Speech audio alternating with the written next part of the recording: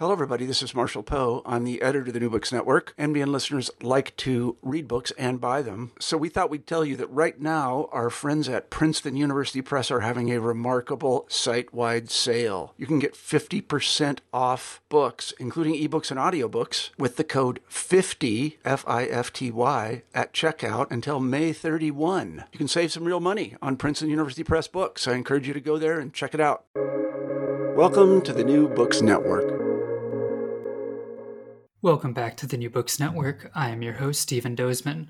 When one thinks of your typical horror movie and its usual imagery, a number of tropes may come forward. Graveyards behind old cathedrals, crucifixes and holy water, possessions and exorcisms.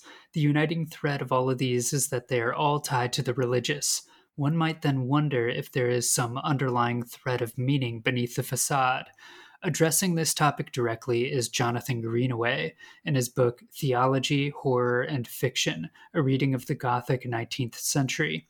Surveying a number of well-known works from this period, from Mary Shelley's Frankenstein and the Bronte sisters, all the way up to Oscar Wilde's The Picture of Dorian Gray and Bram Stoker's Dracula, Greenaway finds works filled with various references and discussions of religious scripture, imagery, and themes. What's more, he's able to follow these various occasions down into deeper territory, finding a subterranean conversation in much of this literature on themes of embodiment, createdness, epistemology, political institutions, and ethical transgressions.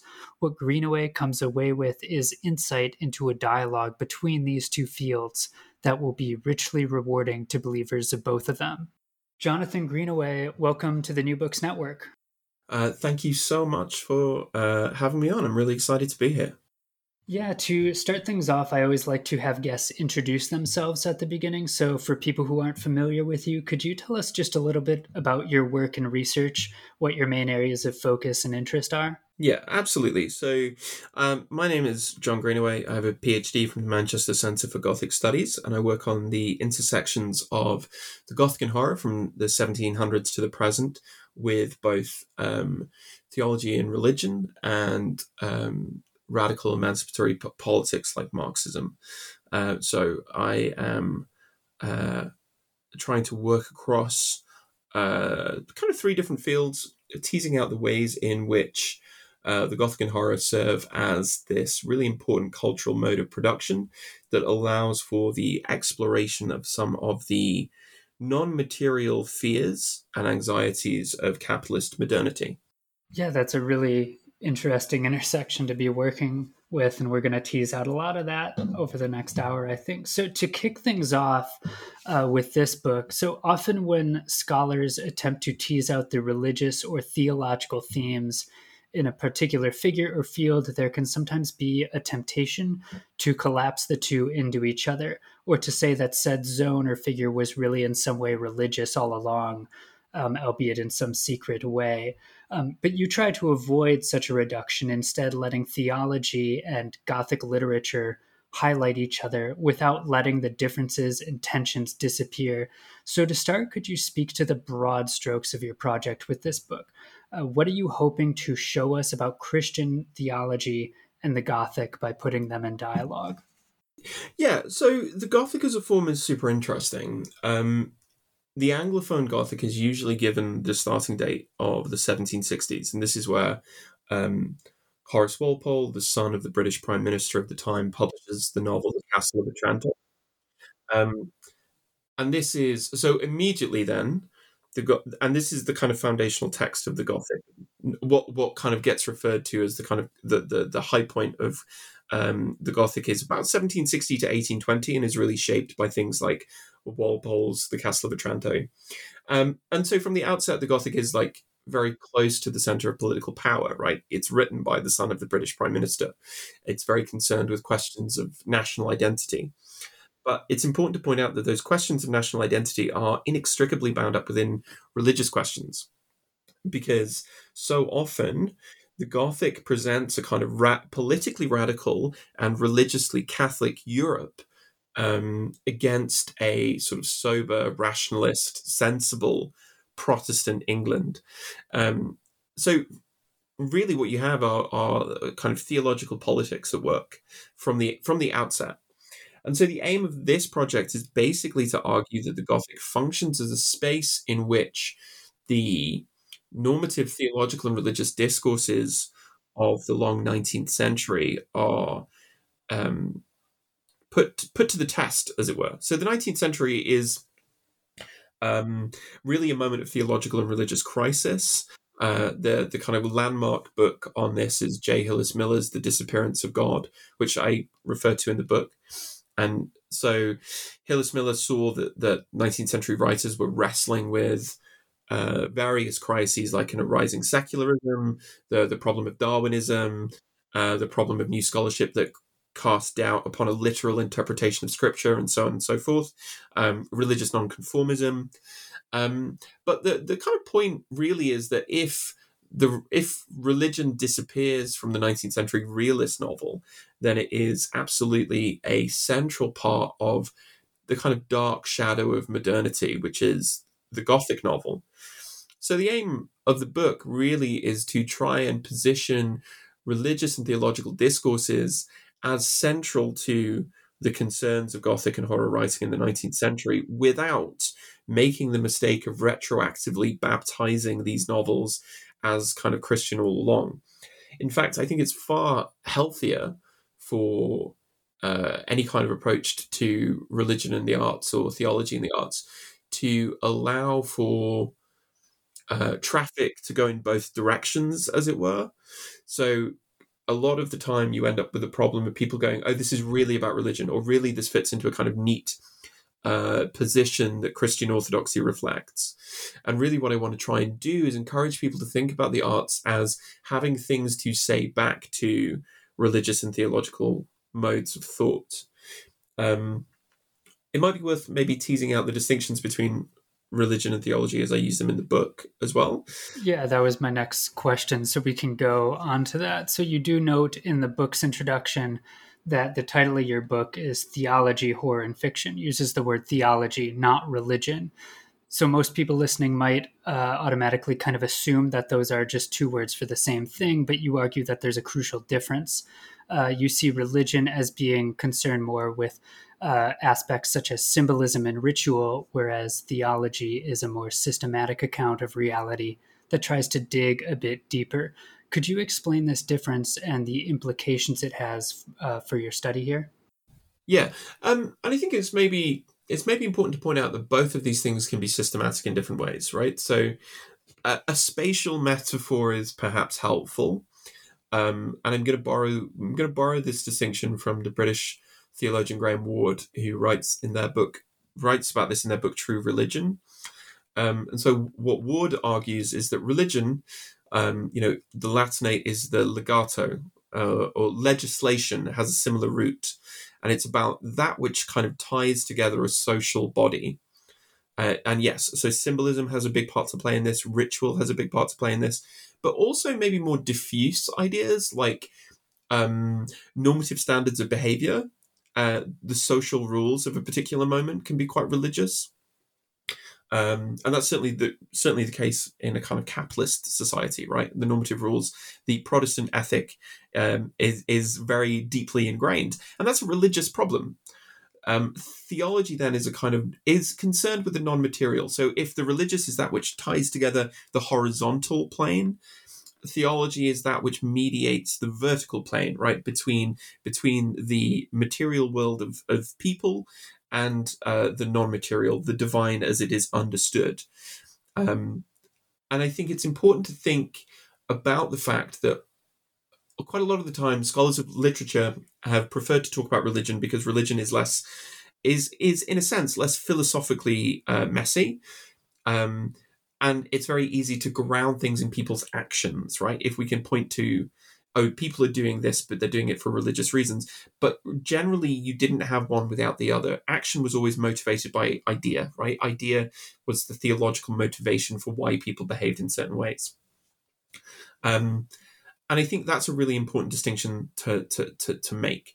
And the importance of that distinction is that it means that you're not just doing sociology of history. You're not just kind of like trying to track down why people performed certain actions, but we're trying to get closer to what was the metaphysics that undergird a particular historical moment, and how does a particular understanding of theology affect how we interpret the kind of concrete materiality of history. Yeah, moving along, before digging through any particular texts, I'd like to ask where the Gothic came from. We've already alluded to this a bit, but I'd like to ask that not just in terms of its best known tropes, but the world it was born into. Specifically, what key social or political tensions was Gothic literature an attempt to respond and wrestle with? What should listeners kind of understand as the social background as they kind of listen to this conversation develop? Yeah, I think the relationship between, and again, I'm going to keep kind of reiterating this point, but to talk about theology is to talk about politics and vice versa. So, firstly, you have the relationship between Britain and the European continent. Britain is Protestant. At the time, the continent is very close to revolution. The French Revolution is 1789. There are genuine fears of revolution in England. And so Gothic novels are full of Catholic monks and nuns and, the wild landscapes of Spain and Italy. So the world that it's born into is one of huge instability. There are huge kind of crises unfolding. But at the same time, there's also the emergence of British imperialism, the settling of the question of British national political identity. There is the slow unfolding of the British Catholic Emancipation Act. There are all of these moments in which British imperial hegemony establishes itself globally. So in terms of its... I should stress, actually, one other thing to point out is that the Gothic was phenomenally popular. Because another really important point is that you have an emergence of a kind of reading public for the first time. So there is a general level of education, and there is an interest in, and there's technological advances that mean that printing is relatively cheap. Coleridge very famously dismisses lots of the Gothic as the trash of the circulating libraries. The penny dreadfuls and this cheap, mass-produced commodity that found a kind of lower middle class, predominantly female readership. There was a lot of kind of moral concern about women reading the wrong kind of novels. It's a kind of huge plot point in Jane Austen's famous Gothic satire Northanger Abbey, which comes out in 1815, I believe, just a few years around the same time as Frankenstein is published. So the world is one of huge change, and huge instability, but also the kind of enforcement of certain norms. In terms of the content of the Gothic, Generally, there are a few kind of key characteristics that come up in the first wave of Gothic novels, which is a European setting, the supernatural. Often it's explained, sometimes it's not. Mysterious religion, and an interest in antiquarianism, an interest in the past. To put it very simply, the Gothic is, if the 19th century is the era of modernity, right? It's where the modern world establishes itself in a form that we would recognize. The Gothic is a kind of violent, religiously and theologically extreme moment of history re-emerging into the present. The Gothic is about destabilization, and speaks to a kind of a feeling of anxiety. So there is a couple of kind of key aesthetic debates that happen around the Gothic. Edmund Burke writes about the Gothic, the father of contemporary conservatism, and there is a distinction made between terror and horror, which Burke locates in a kind of aesthetic sublimity. So terror is that which kind of heightens the soul, as it were, and horror is that which you retreat from. And these two things get worked out kind of dialectically as the form refines itself and expands and experiments and hybridizes in various ways. But I think that's a good kind of overview. Yeah, that brings us up kind of through the introduction. So, in the first proper chapter of the book, you look at Mary Shelley's novel Frankenstein, but in order to understand it, you refer to two earlier texts, Milton's Paradise Lost and the biblical book of Job. So, examining these two texts enables you to tease out the way in which Shelley is engaging in this very theologically sophisticated conversation about the relationship between a divine creator and their material creation. Could you unpack this conversation and how Shelley is trying to engage with it? Yeah, so the argument is very briefly that Frankenstein is, despite its subtitle of the modern Prometheus, which is very important, Frankenstein is essentially a restaging of Paradise Lost. And the big ethical question is, in an era where it is possible to remake the world, what are the various responsibilities that carries?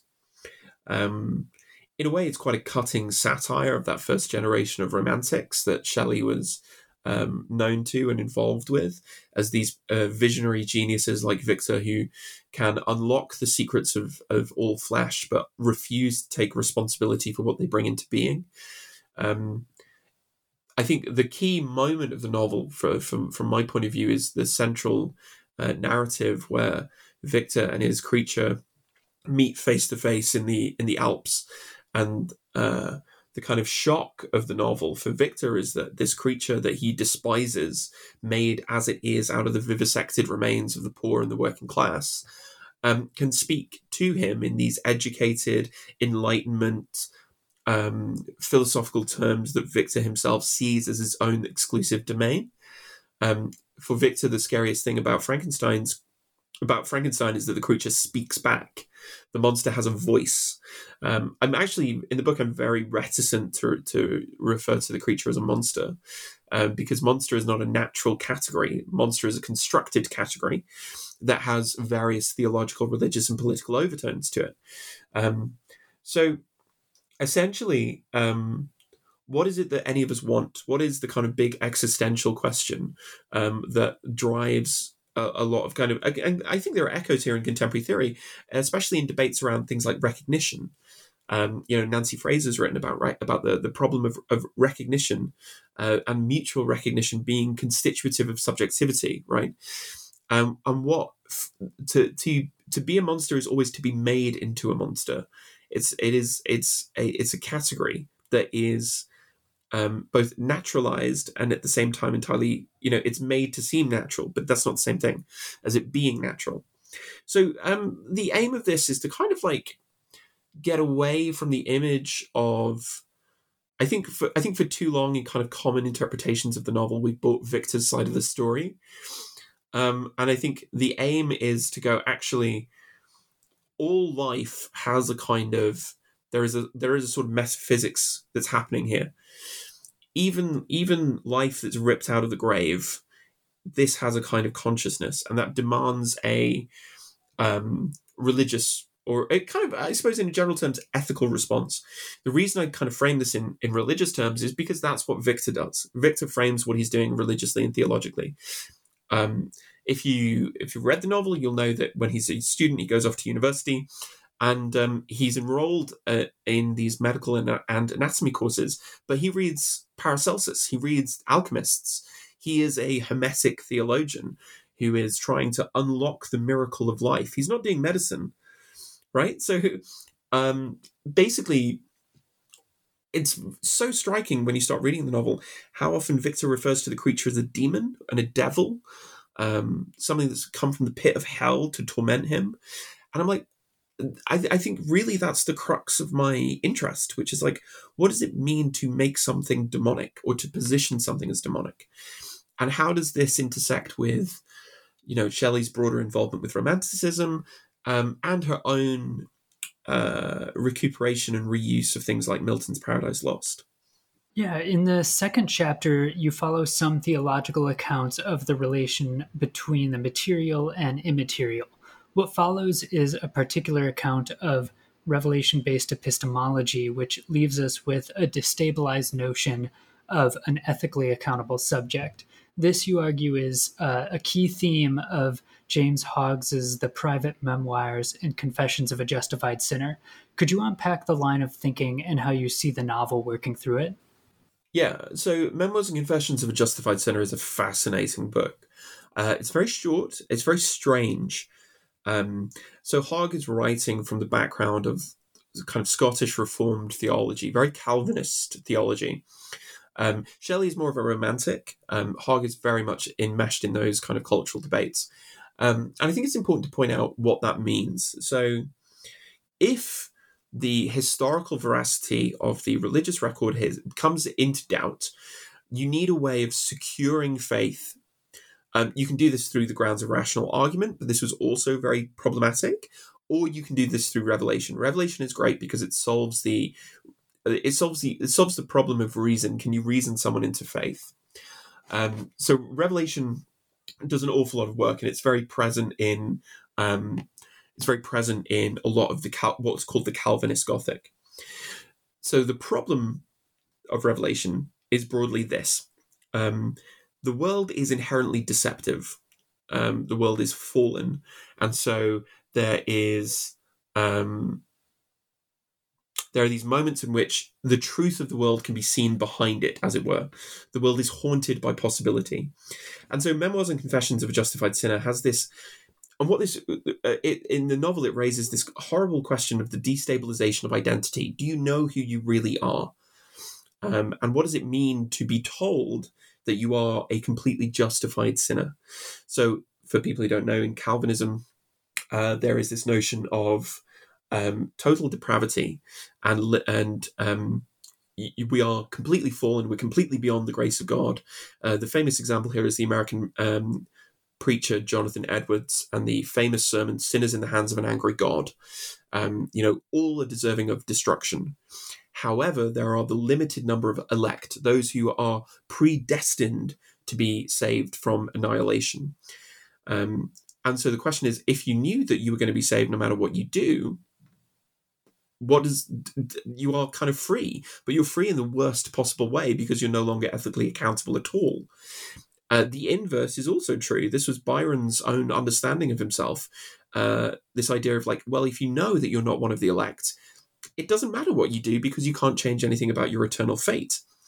Very broadly, that's the kind of line of argument that I take, and that draws off. It draws off quite a lot of the Scottish writing, Scottish ghost stories. It's a big theme in a lot of Robert Louis Stevenson's work. And even though this was originally part of a PhD, so in my PhD I also wrote about some American writers who came out of Protestant and Puritan New England, because there you see the same kind of destabilization. A really good example is Nathaniel Hawthorne's short story Young Goodman Brown, which follows a good devout person who wanders off into the world. But the natural world is not beautiful. The natural world conceals Satan, right? Behind the world, when you're outside of the ordained authority of God, there are all kinds of spiritual problems that have to be fought. And this is why that kind of Calvinist epistemology is so kind of fascinating to me. Yeah, in the third chapter, you look at the Bronte sisters, particularly Emily and Charlotte, who have a well-known critique of religion, although you explore the way in which it is more specifically a critique of religion's institutional form and social role, in the ways it is at times divided by its own ideas, some of which aid power while others might inspire emancipation. Could you unpack this critique the Brontes develop and the tensions that it reveals? Yeah, I think they're a really good example of something that I have written about post this book, which is this notion of Gothic heresy. And so for me, heresy is a very interesting religious and theological category because it's a point of destabilizing what you think is true, but it's also the point where you see new ideas come into being. So I remember I was writing this chapter. Again, this was also a chapter in my PhD. And I sent it to my supervisor, and they read it, and they said, "Why are you avoiding the fact that they were controversial at the time? You're trying to excuse them and go, actually, no, they were just doing good theology." And it's like, no, they weren't. They were heretics. They were condemned for being quite kind of shockingly heretical. And I was sort of like, yeah, but that's not a problem. Not really. and that allows you to have these kind of interesting conversations. So Emily Bronte, her poetry especially, is actually full of deeply, devoutly religious and theological ideas. Obviously, the Brontes were raised in a parsonage. Their father was a minister, but they are in no way kind of orthodox or straightforward in their religiousness. There's something kind of wonderfully incomplete about Wuthering Heights. This idea of actually, you don't find the divine. So in the previous chapter, you can't go into the natural world because the supernatural is there. It can be deceptive. However, for Emily Bronte, you can't go into church because God is not there. Where God is in the natural world. There is a natural theology that's happening. Jane Eyre is interesting because in some ways it's a lot more of a political book, even though there are definitely political themes and issues in Wuthering Heights. But Charlotte Bronte kind of addresses a lot more of the kind of the ways in which religious and theological discourse has a disciplinary function, right? Jane is constantly told not to rise above her station because it's ordained by God.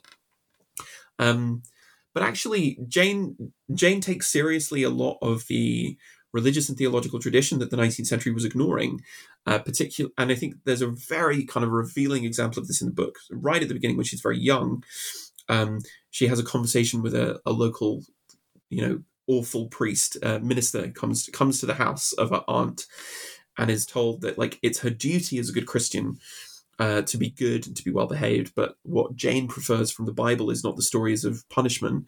What she prefers are the stories of Exodus, right? Which is a liberatory story. It's a kind of proto-liberation theology, and a sort of preferential option for the poor, as it were.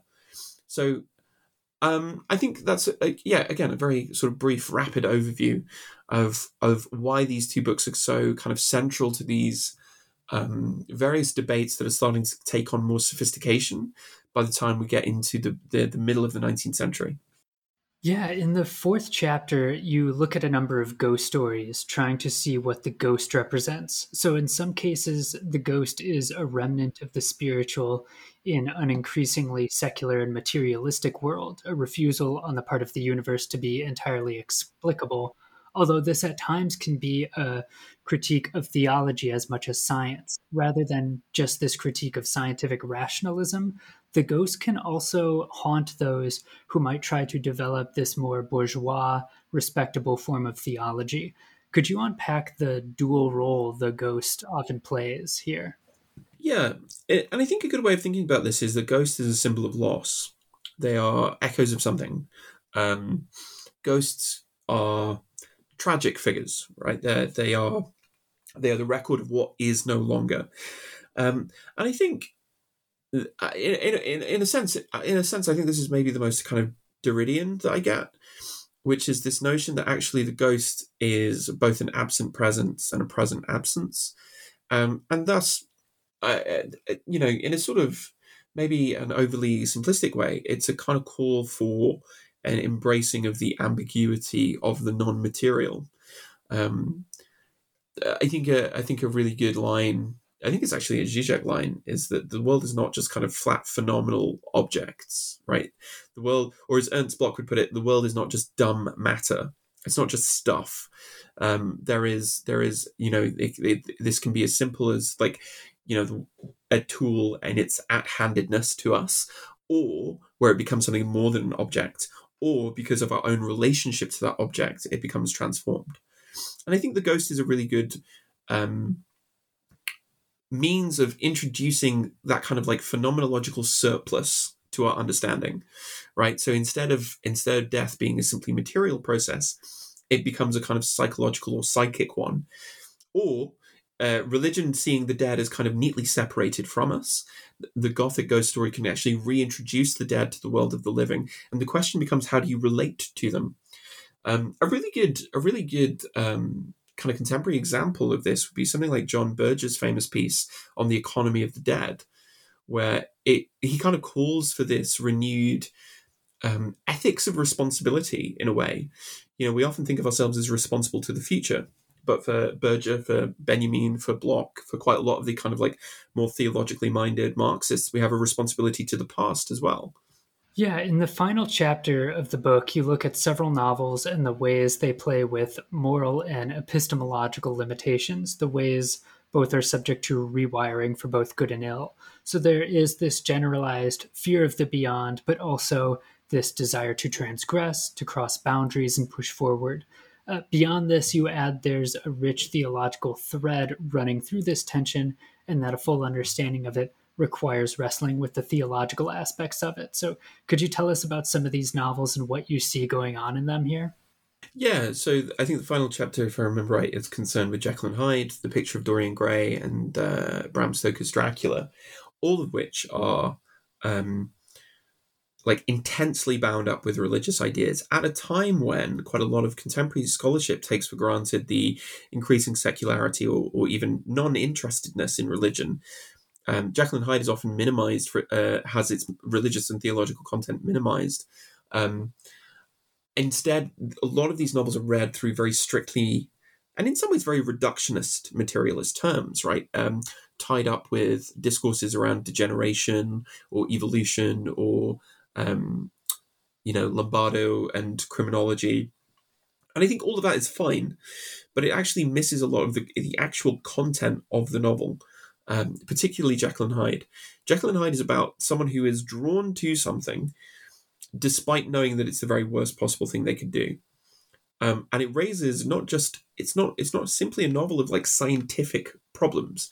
It's a novel of like Henry Jekyll believes they've imperiled their soul, right? They believe they've kind of split themselves apart. And this is a very old and very kind of deep-seated religious theological question. The Picture of Dorian Gray, again, is about the question of the soul. Dracula, I think, in some ways is the most interesting novel, and restages quite a lot of the oldest Gothic theological and religious problems. Because what is it about? It is about a radical from Europe coming to the center of the empire to buy up property, which is met with a combination of violence and religious invective. Van Helsing is supposed to be a scientist. Van Helsing comes off like a proto Damien Karras from The Exorcist, right? Like, what does he say to Dr. John Seward? He says, "I want you to believe. I want you to have faith." And how do we deal with the rich European who comes to the center of the British Empire? We turn them back with Winchester rifles, the symbol of American modernity, and you turn them back with crucifixes. Right, those are the two key things that the self-described crew of light take up in order to kind of deal with this invader. So not only is it not only a political problem, it explicitly the texts position themselves as having religious and theological concerns. And I think perhaps people might be a little skeptical of this, which I completely understand and accept. But I think a really good way of kind of introducing this way of reading is to think these novels are full of crucifixes, ghosts, demons, devils, prayer, miracles, and all of them, you can dismiss all of that as simple aesthetics, right? But actually, I think that's a mistake. Actually, I think there is genuine semantic content to what this is used for. And it's about kind of excavating that meaning in a way that doesn't try and reduce its ambiguity and contradiction, but accepts those contradictions as both as necessary to what the novels are trying to do. Yeah, in closing, so now that you've allowed these two fields, theology and Gothic literature, to speak at length to one another, I think it's worth kind of teasing out some concluding thoughts. So, first of all, you argue that the Gothic represents in many ways a deep challenge to theology, one that religious believers ought to take seriously, even if critically. So, what do you hope believers and theologians take seriously about the Gothic? What do you see it trying to say to them or offering them? So there's someone I quote quite length in the book, the British Anglican theologian David Brown, who has written extensively on theology and the arts. So there's a lecture David Brown gives called The Arts Critique of Theology. And in it, he kind of argues against what he refers to as exceptionalism, which is this idea of using theological categories to say that a certain work of art is good of its type. right? This one is the exceptional one, and it's exceptional for these theological reasons.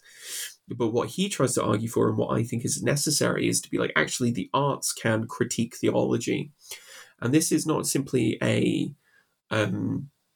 historical issue, right? It's not simply mounting a critique of the historical 19th century religious and theological ideas, even though it definitely is engaged with that.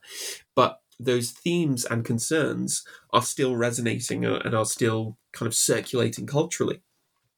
And I think my overall aim is that, like, to position this form of writing as one which is heretical in the productive sense of the term. After working on this book, I spent 2 years like investigating what horror fans actually thought about the theological and religious content of horror.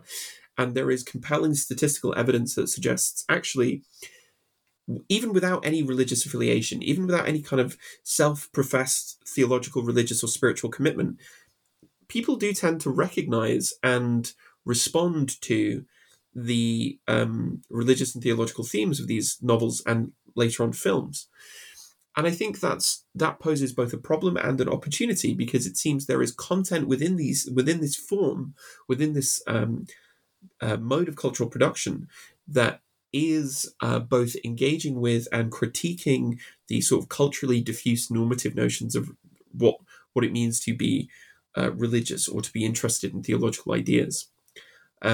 So basically, I would hope that sort of those who would call themselves religious or invested in a certain kind of theological or set of religious commitments recognize that the idea of making exclusive claims like doesn't hold anymore, right? There is this realm of culture where often derided, often seen as low culture, often seen as morally questionable, wherein these issues and questions of theology and religion get worked out in often very surprising ways, and that is worth paying attention to. Yeah, so you alluded to this a bit, but to reverse the question, what would you hope that readers of Gothic literature, or maybe just horror more broadly, absorb of the theological thread running through this field? What gets missed when we read Gothic works without attentiveness to this theological element, and what does bringing it back into focus do for our understanding of it?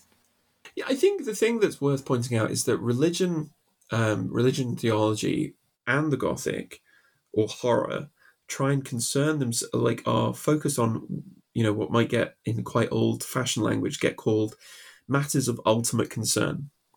And I think reading it historically means that the past becomes somewhat inaccessible to us. Reading it materialistically is very helpful because it recognizes the ways in which the theological and the political are kind of corollaries in many ways. But I think recognizing the kind of continued investment in these issues often on a very deep imaginative level, on a very deep personal level for readers is really important. The stakes are higher if you read it this way, right? Rather than these people being fools who are making bad decisions, it becomes a lot kind of deeper and richer. And if you recognize that, like, to be interested in questions of the soul, or to be interested in questions of the supernatural, of what ghosts really mean, of things like possession even, does not require to be committed to a set of like religious dogmas or orthodoxies. I think people can be very pleasantly surprised at the ways in which these novels and maybe later films can take on new significance for them.